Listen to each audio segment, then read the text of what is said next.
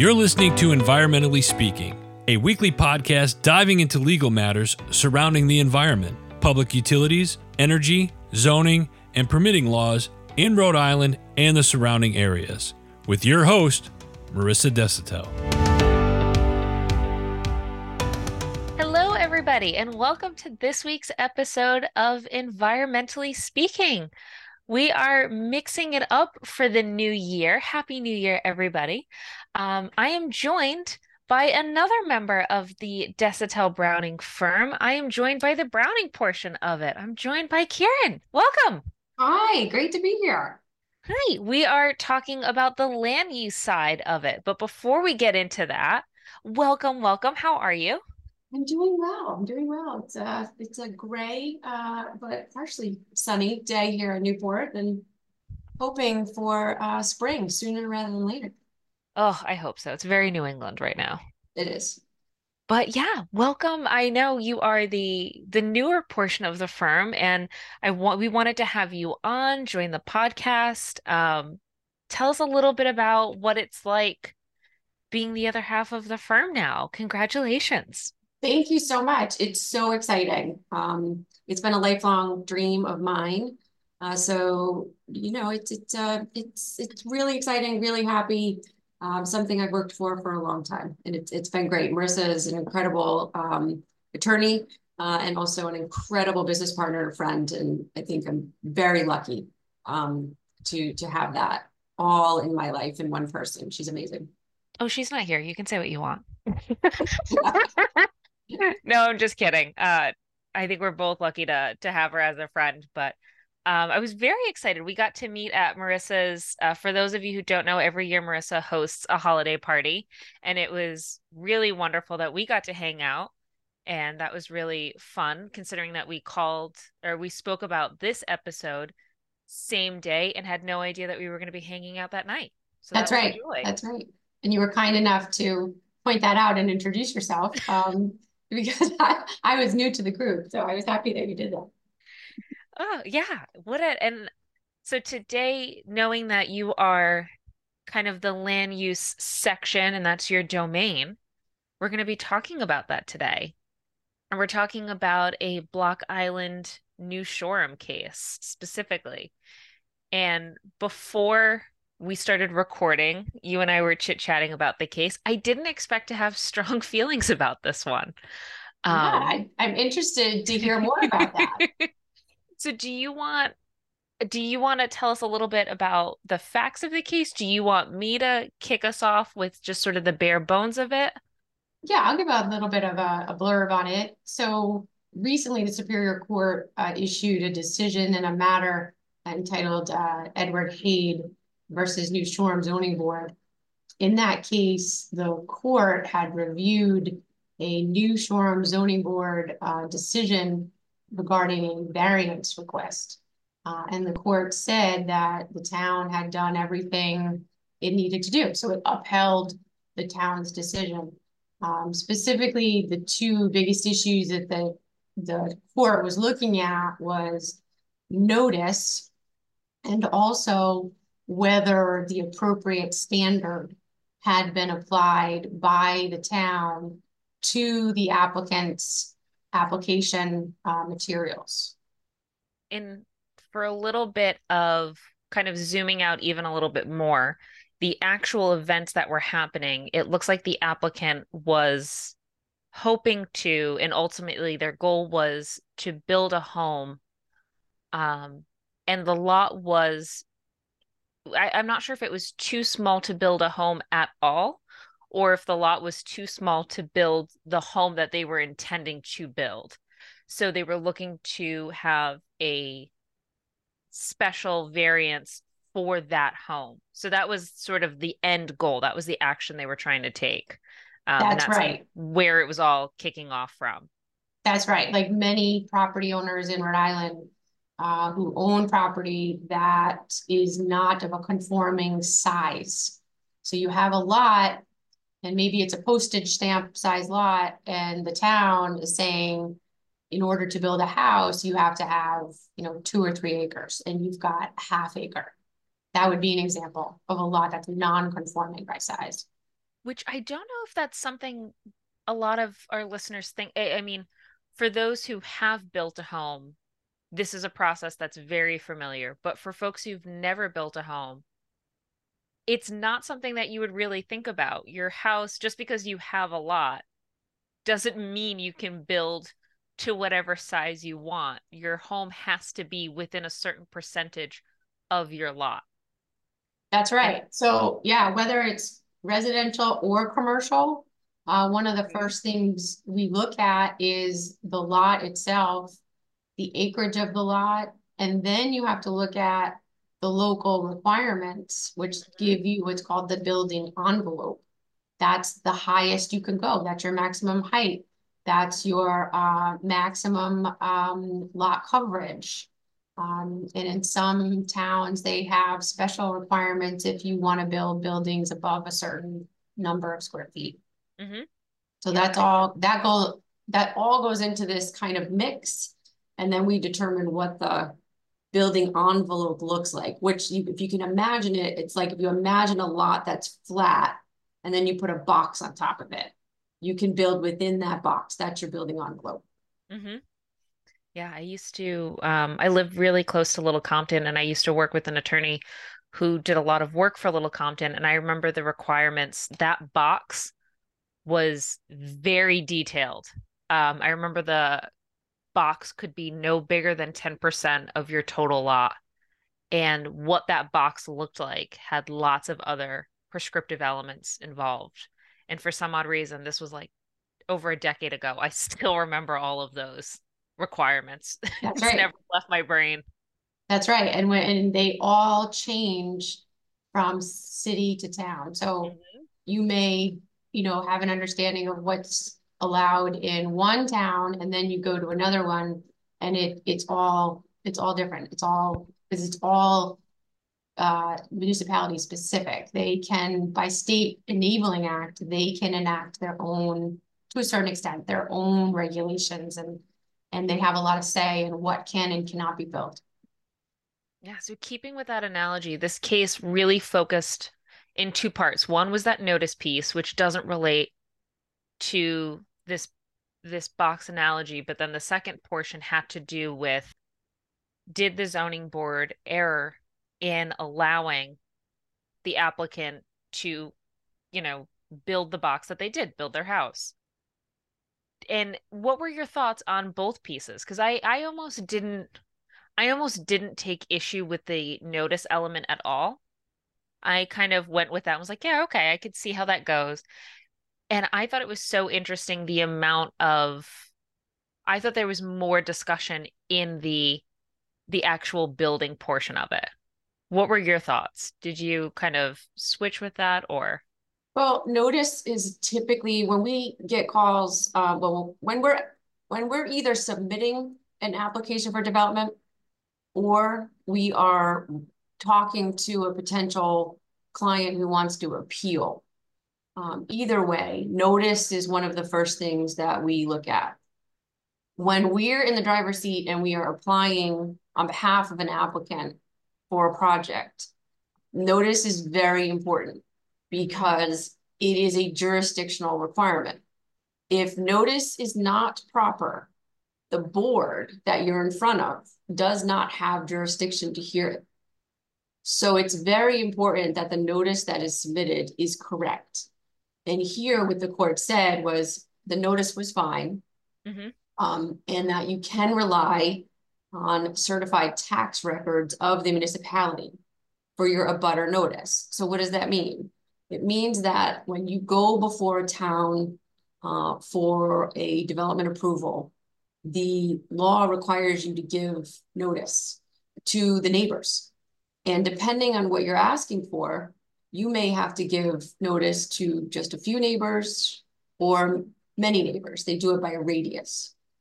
And once you know who those neighbors are in your radius, then you have to assemble a list of their names and addresses. And sometimes the question comes up, well, where do I get all those names and addresses? And what you do is you go to the tax assessor records and you either most cities and towns now have a way to generate those lists for you. But it used to be that you had to go in and pull them, or the engineer would go in and go to each individual lot on the map within the radius and make the list. And sometimes errors are made. And if you miss somebody, or if there's a condominium next door and you didn't notice every single owner within the condo because you just thought it was one building, one house, you didn't realize that there was a condo on there, that is improper notice. People didn't get notice. So yes, I agree with the court's decision, and I understand why it's in here. It's one of those things that most developers, attorneys who are submitting an application, or if you're on the other side and you're appealing a decision, that's one of the first things we look at. Yeah, I think that's a better way of addressing it. It's important and needs to be discussed. And I read that as, yes, I read it as, yep, that decision was right. It looks like this was handled okay. It had to be said. I didn't take any issue with it. I was like, yeah, that looks right. So tell me where you got heated. They spent so long talking about a porch. Yes, they did. And please, I need an expert. I need somebody to either talk me off the porch, help me see the light. I need help. They spent so long talking about hardship in relation to a porch and whether this is hardship to the applicant, hardship to the neighbors. I need legal language to help me understand how hardship relates to the porch. A great question. So anytime you're seeking a variance, so for example, in our case, you've got a lot, it's non-conforming by size, or maybe you want to put a house and it's a little closer to your street than it should be. You're in what's called the front setback. You need a variance. You're supposed to be 50 feet off the street, for example, but you can only, because of the way things are laid out, you can only get 25 feet. So you go in and you ask for a variance. And the standard for a variance is based in hardship. So that is why you see a lot of discussion about hardship. There are specific criteria you have to meet under state law to get a variance, but they're all based in this idea of hardship. You've got to come to the town and say, something is difficult for me to comply with what you're asking me to comply with. I need a little relief from, or maybe a lot of relief from, whatever standard it is that you can't meet. Maybe this is something I forget. I'm quickly scanning the decision right now. I'm trying to find it, but they had put in how far away the porch would make, how far away the porch would be from the road. And again, some listener will be cringing somewhere. I openly admit I'm a person who measures like fingertip to elbow. Like I'm not good with a tape measure. I'm not good with numbers. I can't visualize. If you tell me it's 7 feet, I don't know. But it felt like a sizable amount away from the road. And they talked about it sounded, I don't know if they even mentioned how far away it was from the neighbor, but this all sounded sizably far away from each other. And I just couldn't move past the idea unless I saw pictures of the lots. Maybe maybe this is truly close to each other, where both neighbors couldn't enjoy their porches without truly all of a sudden all of them have to have a conversation together. And maybe that is what it looks like because I haven't seen photos and I am a visual person. But I just couldn't get past this idea of like, let everybody have their porch. It's Block Island. So I appreciate you explaining the idea of hardship isn't necessarily hardship in the conversational sense of the word. It is a legal sense and is different. And I think I liked there is a quote early on in the decision from a zoning board member of how a porch is a nice feature. And it's something that, I think it was children and elderly need to be outside more. And that's what having a home on Block Island's about. And they spent a really long time talking about it. And I was like, just shoot, let everybody have their porch. You're right. And I can think of probably a hundred other examples of, that if it's not a porch, it's it's a deck, or it's I think in one case we had a long discussion about a cornice on the roof. But the key to it is you're not really so focused on the feature that you're discussing. It's about the whether the plan that's before the board fits the requirements of the town's ordinance. And for the most part, this one did. It's just that the porch was a problem. And that's why you're right. And even when you argue these things, you're constantly saying the word porch, or you're constantly saying the word, cornice. And it's really not about that. It's about whether whatever the feature is, does it fit the standard to grant the relief? Decision then went into this idea of least relief necessary. And I read that as, is there a way to do both while fitting in the guidelines? Is that sort of an adequate way of describing that? What do you mean do both? Is there a way to have a porch fit within the guidelines? Because I read this as having that feature is now in this specific case, so that porch was just large enough to go over the guidelines. So is there something that can be done to have everything fit within that prescribed box that we talked about in the beginning of our conversation? And that to me is what least relief necessary is. Like, is there a way to, I don't know, redesign the shape of the home? Is there a way to shave off a couple inches so that porch now fits in that prescribed box? Is it moving the layout a little bit? That's right. And this is a standard that I think a lot of my clients struggle with, and also boards struggle with. And the courts recently have come out in a couple of cases to talk about this standard. And what they have developed is this idea that you have to consider other reasonable alternatives. So that means that if you have a plan and your engineer, your architect comes up with this wonderful plan, it looks amazing, but you need the relief because you're in for example, the front setback. And you go to the board is going to ask you, I know you're asking for this relief. What else did you consider to try your best to minimize the relief, minimize the variance? Could you move the porch to the other side? Could you, make it a smaller porch, like you said?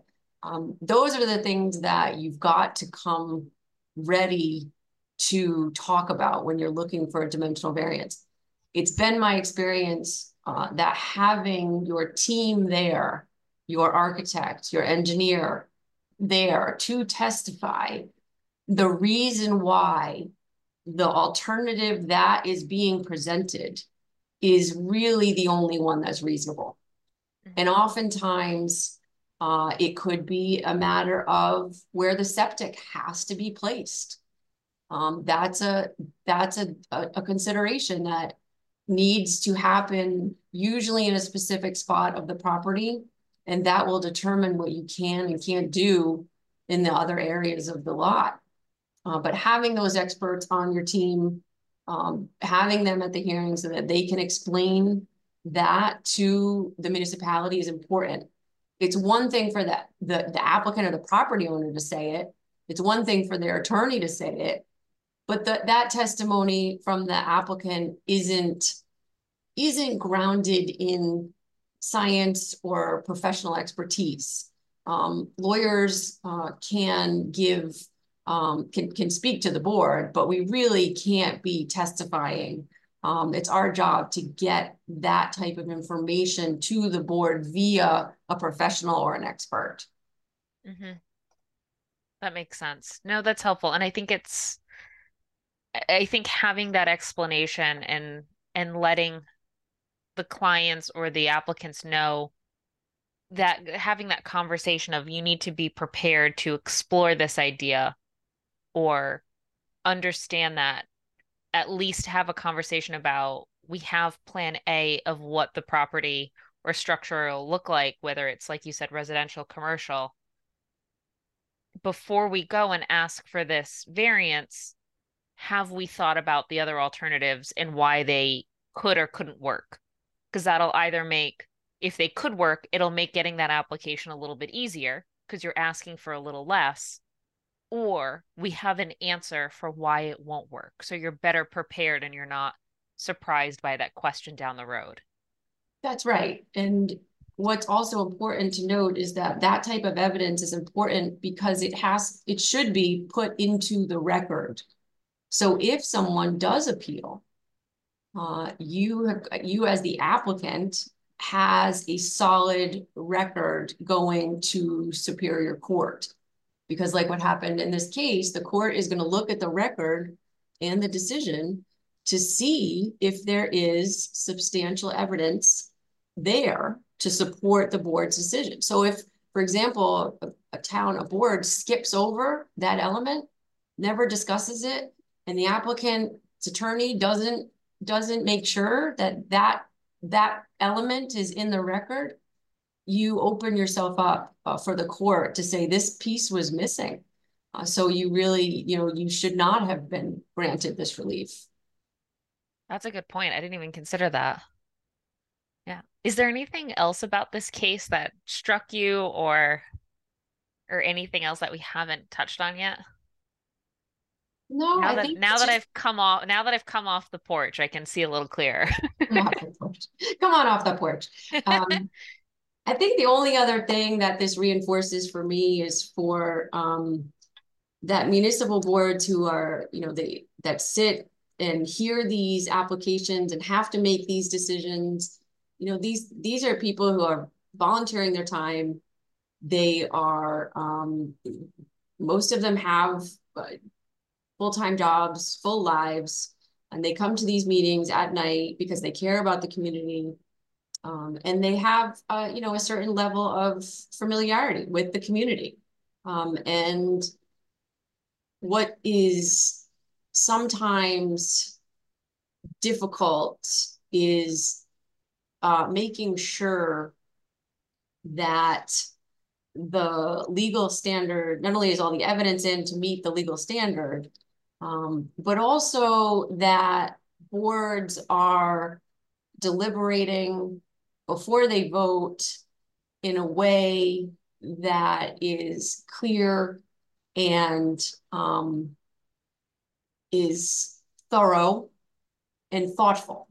And I say that because if a case ever does get appealed, like this one did by a neighbor, the court is going to look at the decision of the board to make sure that there were findings of fact, we call them. The board has got to make findings of fact as to each element necessary to come to a conclusion. So if there are 5, say, elements that they have to think about and decide and kind of mull over before they come to their decision, those things all should be spelled out in their deliberations, in their questioning, in their findings. And you see that the court here did a good job of going back into the record and looking to see what the board said, what kind of questions did they ask, what did they talk about, what kind of evidence was presented to them, to make sure that all of that got into the record was appropriate and supported a decision of, in this case, approval. And I think that I can't stress that enough. It's sometimes difficult for those sitting on these boards to, it's a long night, it's a long day. You just want to get it done, but it is important. It's an important step to make sure that your findings and your discussion about the project before you vote is grounded in the evidence and talks about the findings of fact. And that's probably the most important feature because it just makes the courts, it does go on appeal, it makes the courts work easier, it makes the lawyers work easier, but it's not, sometimes it's not an easy task. Yeah, absolutely. And I think another big takeaway is like you pointed out in the beginning, even if notice is a non-issue, it still needs to be discussed and acknowledged just to have it on that record, just like you were just saying about this other last piece. And from a client or a lay person's I almost said expectation, perspective, we have to separate ourselves from the structure. It's not the actual structure, it's the legal hardship, and it's separating yourself from that. So, we might get in the weeds, but it's important to lean on our counsel a little bit more and go through that process, have that conversation of the bigger picture. What does this really mean in terms of process versus actual physical item? So it's helpful to have you there to remind us it's not actually just the porch, it's bigger. Yeah, but it's a great point, because that is where most property owners, they're passionate. Everybody who owns property they're passionate about their property. They're paying the taxes on it. They're taking care of it. They're mowing the grass. They're making sure it looks nice and is well maintained. And so, yeah, for them, it is the porch is very important. Spent a lot of money thinking about and paying for somebody to design this porch. But from the lawyer's perspective, it's important that we meet the legal grounds to get the relief we're looking for. And that's where I would always advise a client who's involved in a zoning matter to have counsel. Makes sense. Oh, thank you so much. This was like I said, I didn't expect to be riled up, but this was a good conversation. I loved it. Well, I really appreciate your time. This has been good. I was a little will nervous. I have to say, I've never done a podcast before. I told you it wasn't going to be scary. It was You gonna did, be a and good you're one. totally right. You're very good. So we will put this decision in the show notes if anybody wants to read it. Let me know your thoughts. Let me know if you felt emotionally attached to this porch. Validate me. Tell me I'm not alone. Send us your thoughts. Email us at marissa@desautelbrowning.com. Or Kerin@desautelbrowning.com. I'd love to get emails or questions. That'd be great. Kerin has opened herself up for questions. I love this. Clarice, Yes, reach out. You have increased my confidence level in all things podcast. Aha! I have a convert. I love it. You can also reach out to us on the socials. We are on Instagram, Facebook. I'm still going to call it Twitter. I know it's formerly known as Twitter and now known as X. I think that's silly. But it is also Desautel Browning. You can watch our videos on YouTube. And search us on Google, Desautel Browning. See what comes up. We hope to see you there. Thanks, everybody. Thank you for listening to this episode of Environmentally Speaking. If you're in need of an environmental attorney, we are here to help. Call us at 401-477-0023 or visit our website at www.desautellaw.com. That's www.desautellaw.com.